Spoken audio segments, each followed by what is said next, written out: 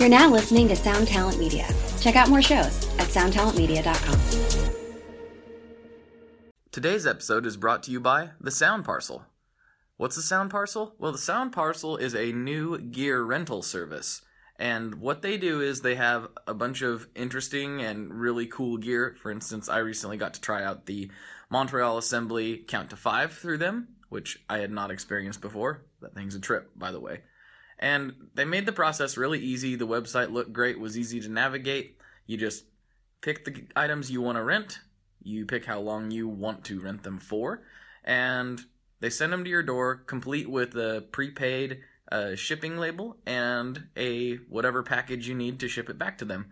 And at the end of your rental period, you get a little notification email. You just throw it in the provided packaging, put the label on it, put it in your mailbox, and boom. Done. You just got to experience a whole new crazy thing that you may not get to experience anywhere else. So check them out at thesoundparcel.co and enjoy. This podcast is also brought to you by Sinusoid. That's right. Those dudes up in Seattle, the guys that are making the really awesome custom cables with the 100-year warranty. Speaking of the 100-year warranty, I want to make a quick comment on that. I heard on another podcast that 100-year warranty may or may not be great for vampires. Due to my second career as a Blade-esque vampire killer, I can't really comment on how the undead would react to such a cable. But what I can tell you is that this is the perfect cable. I'm holding it in my hand right now. I'm telling you, this white sinusoid coily slate cable is the perfect cable for your average dinosaur enthusiast. If you're a fan of Triceratops, Stegosaurus, Tyrannosaurus Rex, Velociraptors, maybe even the occasional, maybe even throw in an occasional Ice Age creature. This is the cable for you if you are a fan of any of that stuff. So go check them out, sinusoid.com, and you'll be glad you did.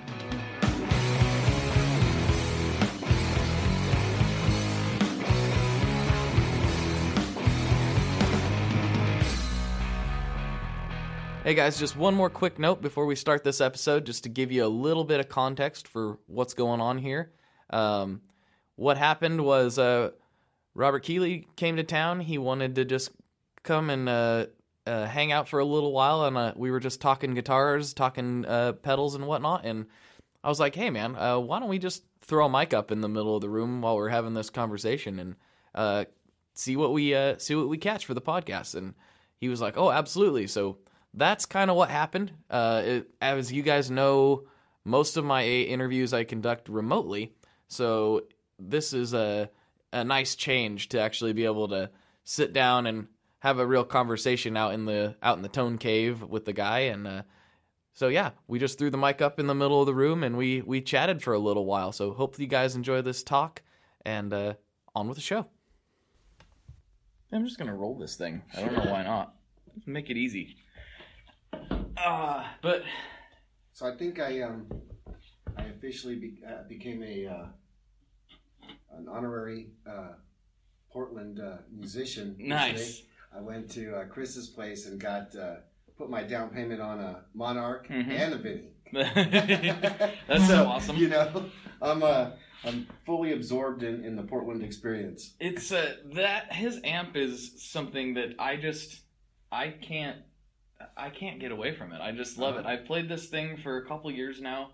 It was my first boutique amp. Well, technically it's my only one that I own right now. But and it's I compare everything else to it, and I love it so much. And then the Vinny, of course, I'm going to be super biased on. Yeah. I don't know if Chris. Tell me why.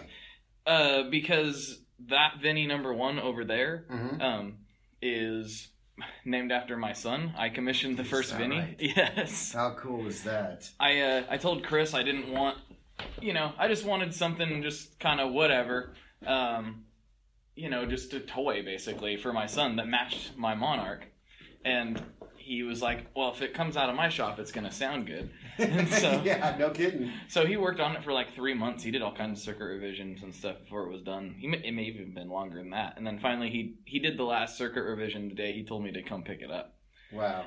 That's pretty cool. Yeah. I was quite impressed when he plugged it in and plugged the Vinny into the Monarch, and I got to play that. I was like, wow. And I think he alluded to doing some possible combination of the two in the future. Oh, wow. He thought that was kind of fun, and I fully endorse that. Yes. But I didn't want to wait, so I got on the waiting list now. You know what I mean? I said, well, give them to me separate, because that American-British switch on there sounds fantastic. And after you take a look at his wiring in the shop, oh yeah, you're just, it's all there. So yeah, he told me like on the phone a couple weeks ago. I was like, he's like, sometimes I'm worried that people are gonna think you're a shill for Benson. I'm like, I just legitimately like him that well. It's just I'm glad that you're gonna get one. I think you're gonna like it a lot. There's only one shill, and that's Roger Williams. He works for everybody. You know what I'm talking about? Yes, I do.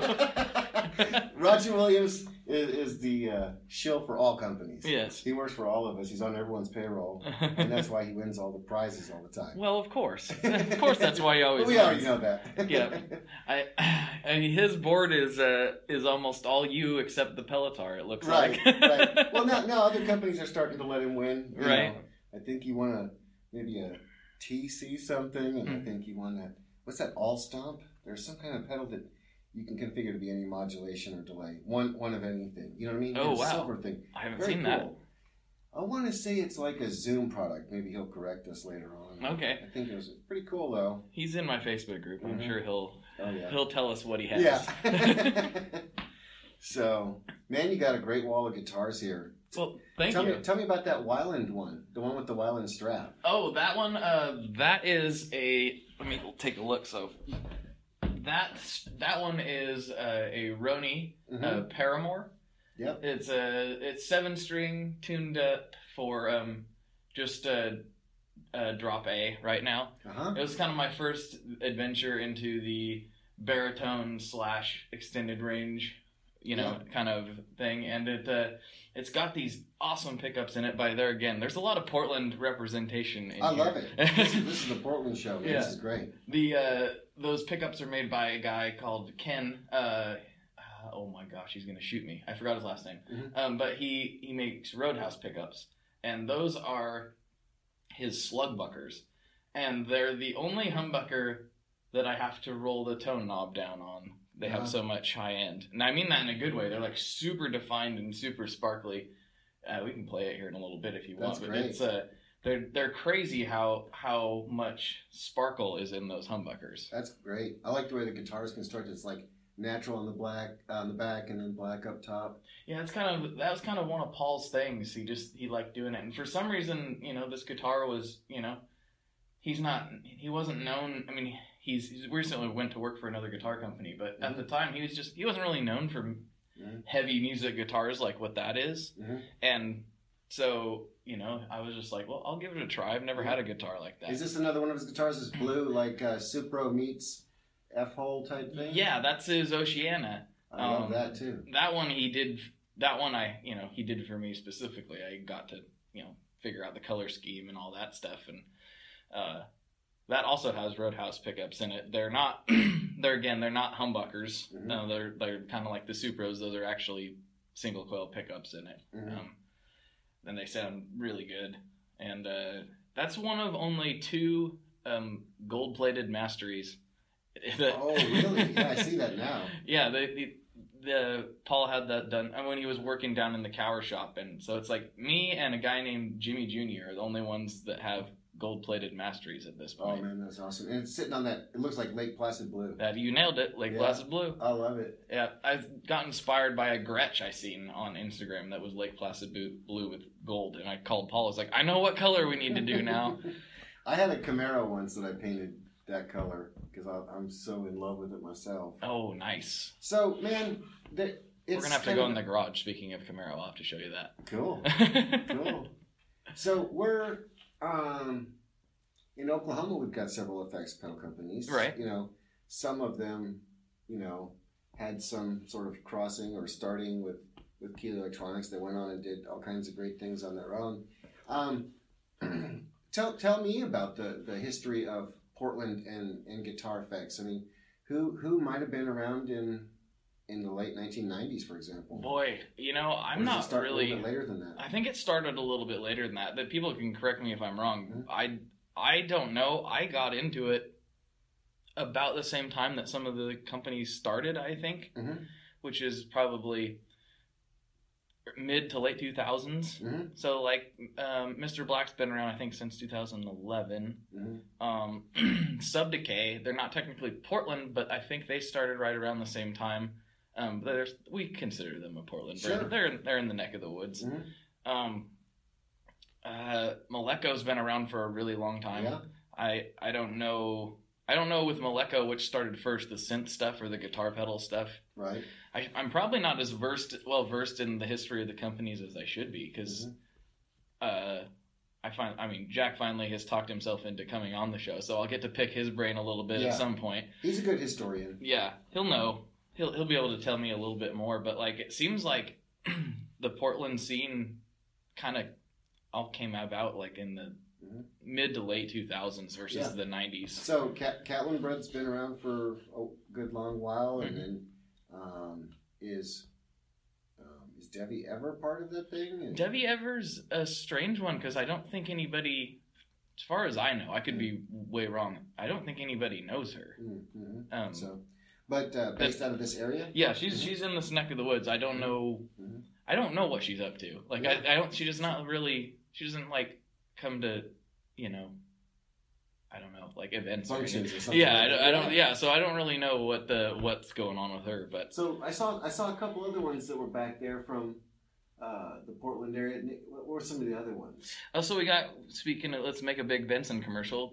Chris Benson is teamed up with Steve over at Synthrotech, who does like modular synths, and they have some pedals under the Harbin Audio name, so that's one. Spaceman is another one. Harbin was Chris's. Spaceman's, who's that run by? His name's Zach. There again, I've only talked to him via email. I don't really know. Yeah. I don't know the history of that company either. I've tried to hit him up 2 or 3 times to get him on the show. But we're gonna get him on. We should get him on here one of these days, huh? Yeah, no kidding. So what else? Let's see. Boy, I might have to make my way over to the cabinet. Tell us about Peloton. Well, yeah, there's this whole podcast becomes another Pelican Noiseworks commercial on a regular, because Leon's one of my best buds, and so I don't know if you know the story behind that thing at all. No, so the first time I saw the pedal, I was standing with Bill Finnegan of Klon, right? And we all know how distinctive the case is for the Peloton, right? And at that point in time, what's your buddy's name? Leon. Leon. Mm-hmm. Okay, Leon wasn't there, right? This is the Summer Nashville now. Correct. And Bill Finnegan was looking at that thing, and at the time he didn't know what it was. Right. That it was too fuzzy, right? In series or something like that. Maybe he can correct me, but Bill Finnegan's eyes were wide open, trying to figure out like, I can't even believe this. And then I heard people from all directions kind of going, it's not what you think. It's definitely 1,000,000% not a Klon. Mm-hmm. And it's a great fuzz. Then my guy started trying it, and Atlee and another guy tried it, and they were just like, man, that thing sounds awesome. Mm-hmm. And then Roger Williams has been pushing it around. Is awesome. And so now I'm needing to get one myself now. Yeah, we can make that happen for sure. Leon, he's on vacation right now, but I'll talk to him when he gets back, and that's cool. We'll make it happen. That company I know a lot about. Okay. Like I said, Leon's one of my best friends, and I'm sorry, Bill, the Pelotar graphics were my idea. Yeah. It's kind of like Leon he's very, like he works with electronics in his day job, and he's very smart with that stuff. And when he gets into something, like, he figures it out. Mm-hmm. He's one of those guys. And he wanted to do a pedal, but he didn't want to do just like just another, whatever pedal. He wanted to do something interesting. And so I just called him up. I said, well, I don't know what you're going to do, but you should probably do a fuzz of some sort. And I tried to talk him into doing something easy, but he doesn't bite for that. Right. I said, but, it'd be funny, because at the time there was just like, there's a Klon clone, there's a Klon clone, there's a Klon clone. Mm-hmm. And I was like, let's make it look like a Klon. And when people plug it in, it's a gnarly fuzz. And he was like, yes, that's hilarious. We're going to do it. Yeah. So then this is one I know a lot about, so I can actually talk about it. It's 2 fuzzes, like you said, and they're actually in parallel. The one side is kind of like a Big Muff, and the other is more like this vintage flavored. I'm not really sure what that is, but it sounds really good. But they're 2 very different, wildly different fuzzes. Yeah. The gain is fixed on them unless you want to pop the back and mess with the trim pots. So they're just maxed out all the time. Wide open. Yeah, and then the gain knob on the front is actually a blend, and it blends it from, all the way left is the vintage flavor, all the way right is the more muffy style one, and anywhere in between is some mix of the 2. Yeah. And the tone control is wired normal on one and backwards on the other. Oh, wow. So when you boost the highs in one, you're boosting the lows in the other, and vice versa. Isn't that cool, man? Yeah, so there's a lot of different... He just wanted to... His thought was, if I'm going to put a fuzz and I'm limited to this 3-knob layout, I want to make it as versatile as I can with those 3 knobs, and it became one of my favorite fuzz pedals. Yeah. So it's that. Yeah, that was a fun thing. I'm looking forward to it because I only got to hear it through the din of a million other pedals at the NAMM show. You know, it's us making noise with something, and Old Blood was next to us, and 30 other fuzzes going on. Right. So that's pretty cool. So what do you think? What do you think is in the Portland water, or for that matter, the Oklahoma water, that spurs this type of environment? That I've actually talked about that a lot. I had you've been to Old Town Music before? I just went there yesterday. Yeah, so Hank there was on the podcast here recently, and we talked about the Portland scene in particular a lot. And I'm not sure what it's like in Oklahoma because I haven't been there, but Portland has a ton of musicians and a ton of bands, and it's just, I think it's some more technical guys, mixing with the, very rich music scene. And most pedal creators that I know of are also, they're not just like technically smart, they're creative people too. And so that is another outlet. And so I think there's so many creative people in Portland that some of them are bound to be technically savvy also, and that's just another outlet. I just feel like it has to do with a robust music scene around here. I don't know what it is. What's it like in Oklahoma? Well, sometimes when you're in the midst of it, you can't really see what the big picture looks like. I don't know that it's necessarily a higher percentage of, say, musicians. There's a wealth of musicians there, of course.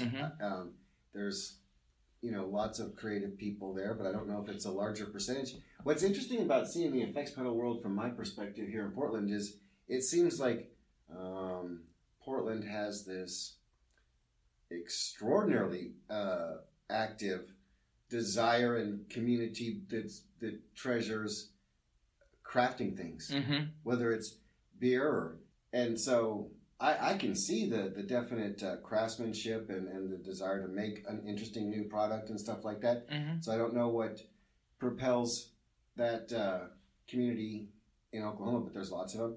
Because it's weird, because when I was flying up here, I was thinking, wow, there's lots and lots of effects pedal companies, which means I don't know at least 3 times as many as the amount I know. But wait a second, why isn't, Texas with 27 million people have effects pedal shops everywhere? Right. And why is it, states like Oklahoma and Oregon with 3.8, 3.9 million with an abundance of them? Yeah. I wondered that. There's Durham Electronics in Austin, and I think I'm about done naming Texan effects pedal companies. Formerly Mojohan. Yeah, okay. Yeah, exactly. That's. There again, we're probably going to get a bunch of emails. I know. Please do, because I don't like being ignorant. So fill me in. No, it's exactly. But I don't know very many Texas pedal companies either. You pretty much. Yeah. Those are the 2 that come to the top of my mind. But honestly, from like you were having a perspective on Portland, having a perspective on Oklahoma, and it's not true for everyone, but a lot of it seems to stem from you. So. Yeah. But, I sometimes wonder what my placement is in there. Was there an effects pedal company before me? I don't know if it was an effects pedal company, but there was a brilliant operation, and I think it's pronounced PAIA, P-A, That sounds familiar. And that brilliant guy did all kinds of kits, drum machines, little synth things, effects modules, brack stuff, and that was stuff like around the Craig Anderton type era, where there's like a book and maybe a company doing sound kits, not many. I'm not a historian again. And believe it or not, they're like less than a half a mile. Like one of their offices is less than a half a mile. I never see anyone there. I just see the sign up on the door. Right. And, maybe something in the parking lot. I know they have an office now down in Texas, but then R.G. Keene, I don't know how well versed you are in some of the early stuff that was on the internet in the 90s and early 2000s, but R.G. Keene published a bunch of articles on the technology of the tube screamer, the technology of the neutron, the technology of the phaser and stuff like that. So without R.G. Keene who went to school in Edmond at UCO, graduated from there as an electrical engineer. And, so I know those two guys, that Paya guy, whatever his name is, and then R.G. Keene kind of coming from Edmond, Oklahoma as well. But, no, there wasn't too many, Right. So, I don't know. What made it, like, we talked about kind of the history of your company on the first time you came on. I'm wondering, what made you want to even put out a compressor in the first place? Like, because that wasn't really a thing. Right. I mean, it wasn't thought of that, like, a musician could just, you were an engineer too, so you understood it, but, like, what made you want to do it in the first place? Yeah, so I was a fan of the group Fish with Trey Anastasio, and I heard this pretty amazing compressor sound, or it captured my ear and imagination. It was through a humbucker, and the Ross compressor doesn't really take humbuckers too awfully well. It gets overly compressed, and but that was part of the sound. This overly compressed, two tube screamers, they're compressed. Right. And what you end up with is like infinite sustain. Any note he plays, he can just let ring forever. And I thought, well, I got to try that. I really got to do that. And so I got the schematic online, made a couple changes that I had seen, and built one. And when I heard it, I was through a Telecaster. I was like, oh, man, this is amazing sounding. This really is something worth listening to. And I couldn't believe how fun it was. And so I was like, I'll use the extra parts I have here to build one to pay for this one, and I'll sell it on eBay. And literally overnight, it was like a 2-month back order. I had no intention of going in business to build pedals. A couple of years prior to that, in the mid-'90s, I was wanting to build Fender Deluxes, 5E3 circuits and basement circuits. And I'm kind of glad it didn't work out, because the whole Tweed amp thing in the 90s was full-blown. Yeah. And that would have just been another, come along, or whatever you call it, and come lately, I think. And so the effects pedal thing, I hadn't even built a fuzz face. I just went straight to the Ross compressor. Right. I started a fuzz face and never found any transistors for it. I built an analog delay and a tuner before that in 99. But for school, I built a digitally controlled analog delay, and it had a built-in tuner. It was about a foot wide, 6 inches deep. Where is it? I think I lost it in a divorce, but Jacob's seen it. Jacob Adams? He's seen it. It has this like 10-key input on it, like a phone, and you could dial in the amount of milliseconds. Oh, that's so cool. And it had this big, huge toggle switch on it. You flip it and put it in tuner mode. And, it wasn't a very good tuner, but it was still pretty cool. And my teacher at the time that approved the senior project was like, he was a guitar player, like a surf guitar player. So all I had to do is bring in like a 67 blue Music Master and a little Pro Junior. And he was like, all right. And he was like, you got an A already. Yeah. Even if this thing doesn't work. That's fantastic. Yeah. That's amazing. But I mean, I guess, if I'm thinking about the people that were running around the shop in the mid-2000s, or like 2007, 2008, we were going gangbusters. We were doing huge money. We probably had, Jacob can correct me, but we had probably had 28 people working for us. It was pretty big.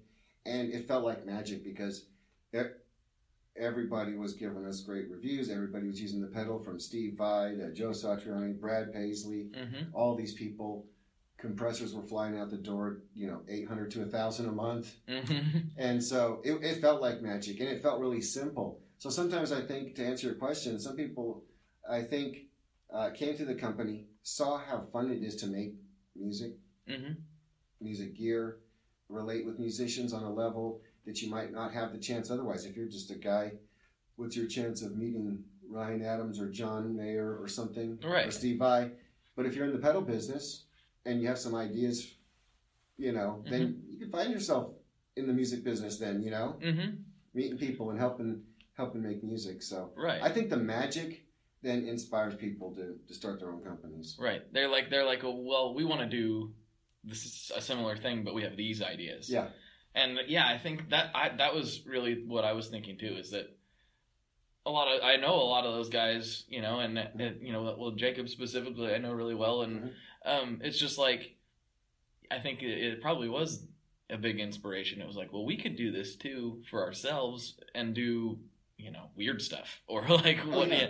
And then, Hey, speaking of that, Brady Smith used to work for me, and I mean, I wasn't doing too good at the time, but I remember every time I talked to him about ideas, he always seemed a little, say, off, and I didn't really, get any of his ideas. So every time he'd suggest something like, hey, we should do videos. I'm sure, I don't know how many times he said that. I'm sure he said it numerous times. Or we should do this, or we should get this artist to do something. At the time, I was pretty close-minded, and I wonder how many great ideas I passed up just for him to excellently execute them on his own. Right. So, yeah, I've learned to be a lot more open-minded about any suggestion that comes in. So I might say no at first, but then I'm all ears after that. Right. Got to get in the obligatory opening salvo. No. Oh, sorry. Yeah. Sorry. Listen. Okay, I'm just kidding. Yeah. I had to get that out of my system. Now that I've got the no out, okay, I'm ready. Yeah, and that's something we talked about on the last podcast too, is like you can see that. Like otherwise, if you hadn't become more open-minded about things, you'd probably still be making 2 and 4 knobbers. Oh yeah, and exactly. And now I'm got this loomer sitting behind me, and I'm like, hey man, that's super another jazzed. example of me almost going no. Mm-hmm. And the guys at the shop will be laughing. Mm-hmm. They're like, almost no. It was full-fledged no. What are you talking about? Yeah. So here's the shoegaze thing, and Michael from Schecter Guitars. Well, first it goes back a little bit more. Daniel Tyak of Salvage Custom pedal boards. He was like, hey, we need to have something called a fuzz verb. And then so as kind of a joke, we made 10, 20 fuzz verbs, and then we called it the Sojourner, and it was fuzz and reverb and stuff like that. Then Michael, from the president of Schecter Guitars, had an idea for a shoegaze pedal, and then we took our dark side platform, rearranged it for the loomer, and a custom unit for him that was pretty cool. It had his daughter's hand on there. Nice. It was really kind of cool. And so we sold the first batch to Chicago Music Exchange, and I was like, man, I just don't know if I feel this. I don't know if my customers, our typical Keeley customers, are going to get into this thing. And I said, let's not put them up for sale, really. Let's just let Chicago do them. Let's not send them to Europe. Let's not do anything like that. They come back week after week. Eventually, make a long story short, it ended up being, I think, the most popular pedal for Chicago Music Exchange over Black Friday. And I was like, wow.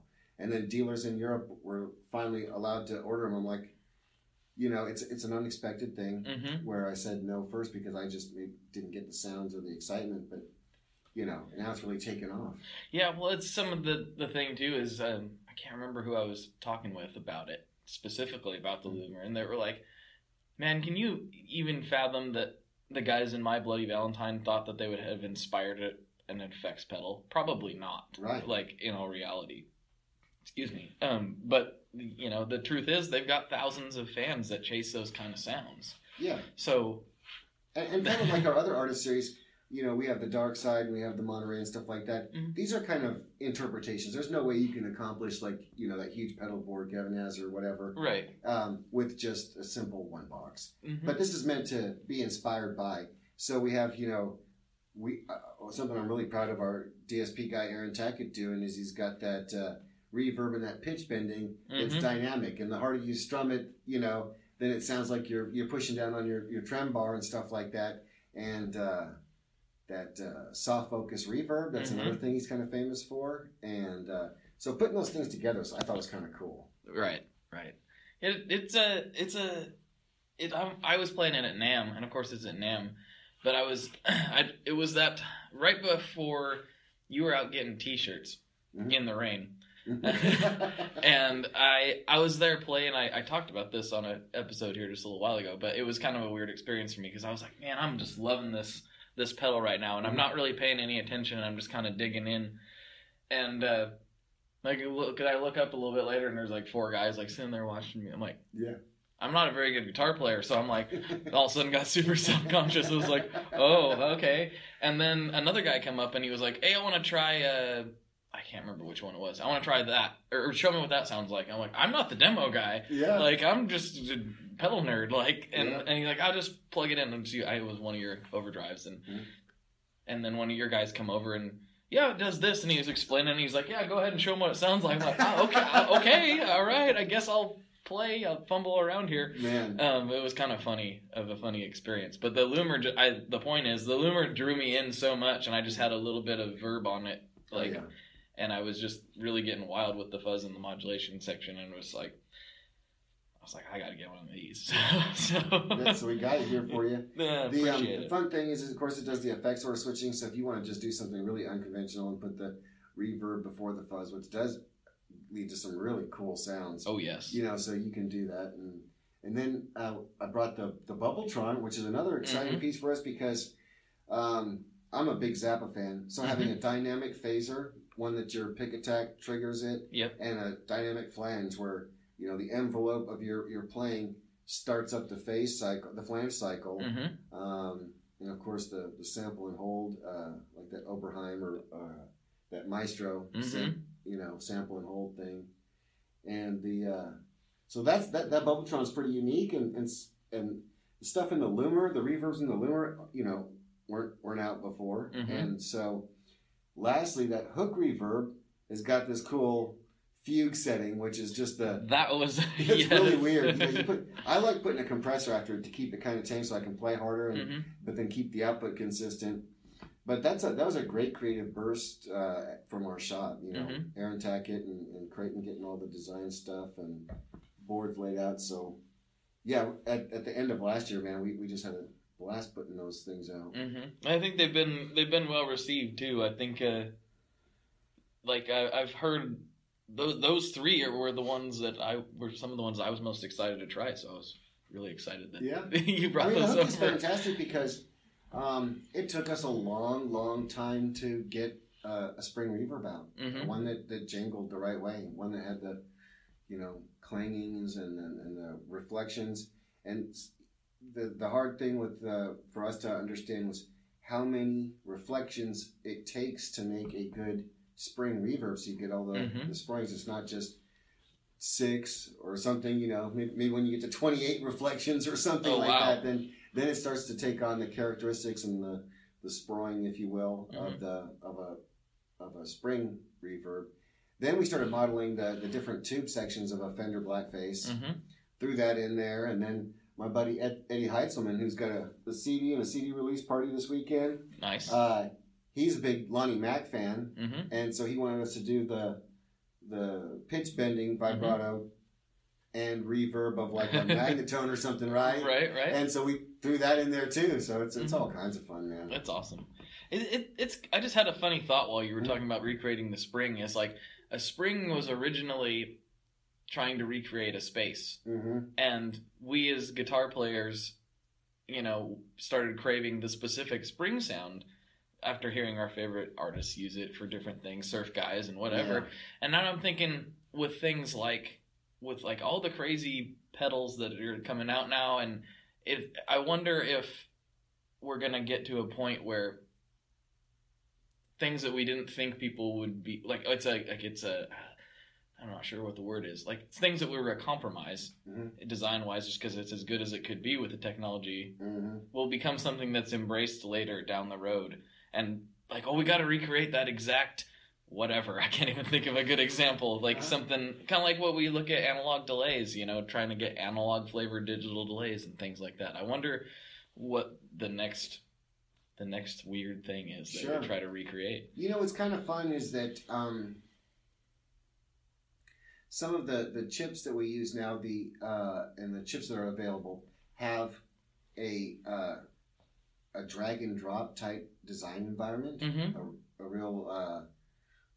real easy to understand or easy to lay out graphical user interface that allows you to literally take a delay chip that looks like a bucket brigade and put it up there, and an analog delay, right? And then put chorus in the loop, and then you just wire it with your mouse, and then you wire a input jack and an output jack to it, and you can literally, with there's a program called like SpinCat, and Analog Devices has their version of something for their processors, but you literally can kind of drag and drop and just wire your imagination in there. So it's not very efficient code, but you can like, hey, what happens if I put 2 chorus engines or an envelope thing or a filter here and a filter there, and you can kind of listen to it as long as it doesn't explode the number of code lines available. But so you can like try things and then perfect them after if it even works. Yeah, we don't use that right now because it doesn't write code that's very easy for us to then put on a die and pack into the chip. But it's a very kind of a primitive way that it writes the code. But for a lot of people that say, man, I don't have all those coding skills yet, but I heard that I can drag and drop stuff. It would be very cool, you know. And so when you say that, now you've removed some of the programming expertise. So now people can use their imaginations that might not have been able to either do the analog circuits or maybe the DSP coding. So now that's removed. And so I think as the processors get, of course, faster and faster and sound better and better, and you'll be able to drag and drop other modules that say tube amp simulation or this thing, and people just create more and more patches. So I'm always looking forward to digital being better and better, and watching it every couple of years make it easier for me too is a great thing. I mean, I enjoy it so much because it allows us to use our imagination in a way that's much faster than trying to develop an analog circuit. You know, there's still things that we only do analog. You know, our fuzz, our wolf fuzz, right? Our super fuzz. There's no digital part to any of those things. Those are just great as they are. Yeah, we talked about that too, and I think you and Wampler are both kind of on the same page. Like, yeah, we could pour a bunch of effort into trying to recreate a digital drive or a fuzz or something, but it sounds so good analog, and we already know how to do it. Why would you go that way at this point? And it's not that hard to manipulate those particular circuits. So, but getting a dynamically based envelope and flange filter or doing a tri-chorus usually takes a rack, and we've, you know, in 6 months we can do one in a digital environment. You know, that fits in the circuit's the same size as any of our reverb pedals. Right. You know what I mean? It's just 2 inches by 3.5 inches or something instead of a big rack unit. So to me, it's a lot of fun. Right.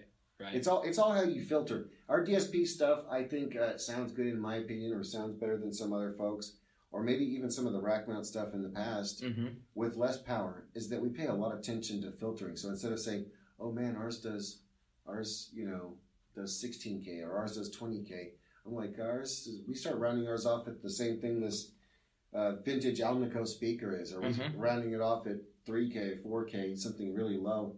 And that takes out a lot of the digital type areas where they can get harsh. So gotcha. We just filter the heck out of it so that it sounds pleasant. That's interesting.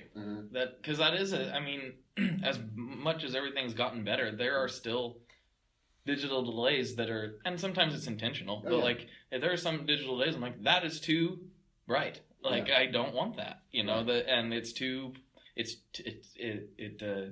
not pleasing to the ear. So that's interesting. That's the approach you take. Oh yeah, I think just about everything that we have is severely rolled off and at the speaker limit. You know, 5 or 6K is most everything. There might be some reasons why we'd have some reverbs or something out there that might have an 8K roll off. You know, right? But otherwise, we usually try to chop it off pretty early and make sure we're not missing any harmonics or anything. Right. But otherwise, the rest of it's garbage. You know, for the most part. Yeah.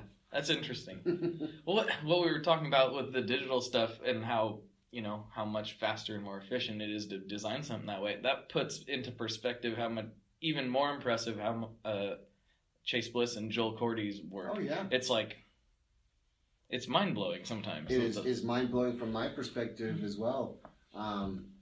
He's got a lot of vision and he's got a lot of skills that he combines together, I mean, I don't really know exactly how he has the pedal set up, but it makes it seem pretty clear that he has the analog circuits controlled by some sort of microcontroller. Then he's implementing the MIDI stuff, and there's no slack work in his case. No. His case is a masterpiece in cutting out all those holes, and there's even the printing on it's in dual color on all sides, and they're like, there's 3 boards in there, and everything is precision, and then the case, and then the case contents, and the instruction. It's like, it's crazy. He's definitely an overachiever. That's a good way to put it. Yeah. He's also one of the nicest human beings I've ever spoke with. Absolutely. But, that's interesting. Man, there's something else I wanted to mention. The reason I'm up here is... Pro Guitar Shops, the owner of Pro Guitar Shops, Aaron Miller, passed away. And so I thought, what a great opportunity to not only see those folks who helped define the way that pedals are sold with the product demonstration videos that Andy and Aaron Miller came up with. Not only would I think it was fun to say hi to them, but all the other Portland companies that I hear about or made aware of. So it's kind of a cool thing. There's a little celebration of Aaron Miller's life tonight at some bar or club or I can't remember what. I should know better.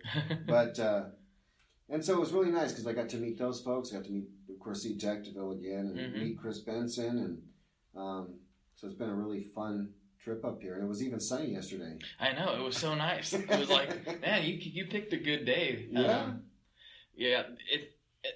It's I wish it could have been under a little bit, somewhat happier. I mean, happy to see all the folks, but somewhat happier circumstances. But I mentioned this on another podcast already, is that I never met Aaron. I know some of the other guys over there, Tom and some of the other guys, but their kind of concept for how pedals are sold these days is part of what made me in the position that I'm in. I would have probably not quite got that interested in it if I had not stumbled across the first Andy demo that I seen. Oh, yeah. That just I was already interested because I was trolling through forums and all that stuff, but that just took it to a whole nother level of nerdery for me. Oh, and I wouldn't be sitting here talking to you right now if I hadn't got so nerdy on gear. It probably would never have happened. That's how I felt looking at those the recording booths that Andy has, and seeing Andy actually move in 3D, for the first time. He's got legs. Right. Did you know that? Right. And so I had dinner with him and Tom Keeley yesterday. It was just awesome, and to get to know him and stuff and see him outside, him, kicking butt on those pedals. And of course, I asked probably the same thing so many other people wonder is, if he gets about a pedal a day, right? How does he keep the energy level up and the enthusiasm up and the excitement? I know. But he told me he dives into each pedal and gets inspired by each one, and I think it's really nice having a guy that can do that over and over again and over again. Maybe 2,000 videos, right? Oh, yeah. So very, very cool. Yeah, to be able to maintain that level of enthusiasm for something like that. And I understand the burnout, and I don't even do that. I'll obviously record a podcast, and so therefore I listen to a lot of podcasts. I try to catch most of the gear ones, because that's what I really like. But there are some times, yesterday in particular, it was I'm gonna drive home, and I'm gonna listen to a podcast, and it was I don't want to listen to a guitar one right now. I'm gonna listen to something else. So I needed to, as much as I love guitar, obviously. Yeah. I was I need to unplug from the guitar for just a little bit, because when that's all you do, anything, even things that you really enjoy, can drain on you a little bit. Oh, sure. That's where the cooking comes in for me, right? Because it's like, when I come home from work, I'm like, okay, I'll do this to unwind. It's fun. Mm-hmm. You know, it's a totally different field. And then, actually, in the same breath, it's very similar because it's like I get to improvise. I get to, Mm-hmm. you know, recipes are like engineering or schematic. Mm-hmm. So, you know, you get to build from and then improvise on them. So it's kind of like a jam session in the kitchen. Oh yeah, I'm not nearly at the level in the kitchen that you are, but I do the one thing that I feel like I'm really good at food wise is I can make a good brisket. Mm-hmm, that's cool. And we joked about it before. It was like, if you ever come down, I'm gonna cook you a brisket. But then it like everything just happened so fast. I told my wife, I was like, I need to get a brisket. Rob's coming over, and then it was like, it's too late. I should have had to started it right now at like, you know, midnight last night in order to get it done. The secret with that is a heavy dose of patience and time. Oh yeah, getting it just right. Yeah, that's pretty cool. So yep, the folks at look at another company. It's just as influential as any pedal company. PGS. Now that I think about it, that's true. I mean, that's a killer way to look at it. You know, that there's not a video team out in LA doing it or New York doing it or anything like that. It's a Portland experience. It's a manifestation of all those people and these guitar players. So it's quite an environment up here. Pretty cool. There definitely, I think, there's a vibe to it. Mm-hmm. I don't know what it is. Like you said, I don't know if it's in the water or what the deal is, but I feel like there is something to just the atmosphere and just the kind of people that live here. And just I could never leave. I don't think. I would not. I mean, I have no reason to want to, but like I can't. It's like, where else would I go? There's nowhere else like this.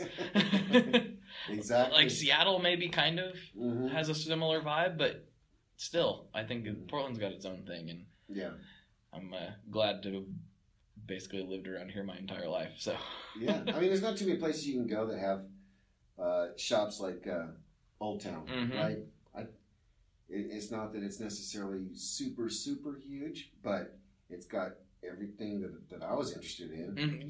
And showed me new stuff and like 8 display cases of pedals and vintage Gibsons over here and cool brand new, what are they, built guitars, BILT? Yep. I mean, is that from Portland too? No, they're not from Portland, but there was a bunch of Saul Cole guitars in there. There sure was. He's from Portland. I'm just thinking, there's more than just pedal companies. We got Saul Cole making amazing guitars. Benson's doing amps. Just across the river in Vancouver, Veritas Guitars is over there making crazy stuff. And it's just, there's something to this area. I don't know. I don't know what kind of magic it is, but if we could bottle it and sell it, then that would probably be good. I think what I always like to joke that pedals are the perfect safe place for out-of-work guitar players. That sounds about right. It's like, better than holding up a liquor store, and it can feed a family, so there you at times. So I think it's you get the right population of out-of-work musicians, and you got a lot of pedal companies. That could be what you would think there would be more in Nashville then. Right. Well, actually, I bet you we'll get a bunch of email on that too. There's probably a huge dose of. There's a lot of. I can't think of just a ton of pedal companies, but there is a lot of gear companies in Nashville. Yeah, lots of them.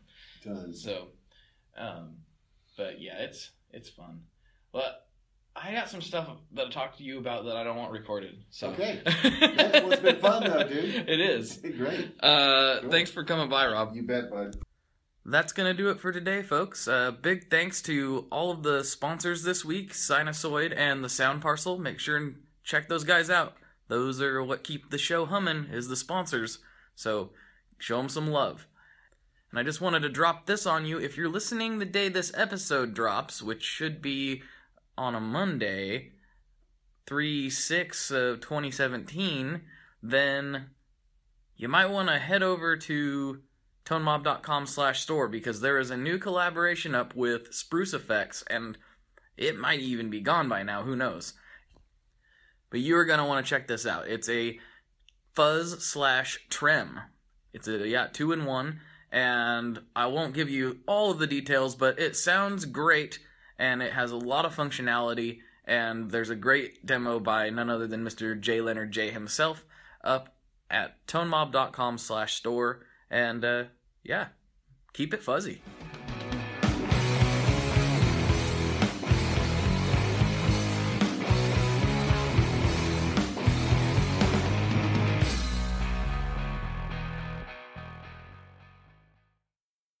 One last thing before we totally sign off here, I just want to remind you that if you do any shopping at Stringjoy, that's Stringjoy guitar strings made in Nashville, that will help me out as well.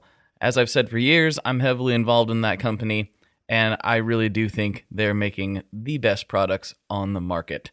So if you would like to try custom strings, go to tonemob.com/stringjoy and check them out today. I seriously love what the team down there is doing.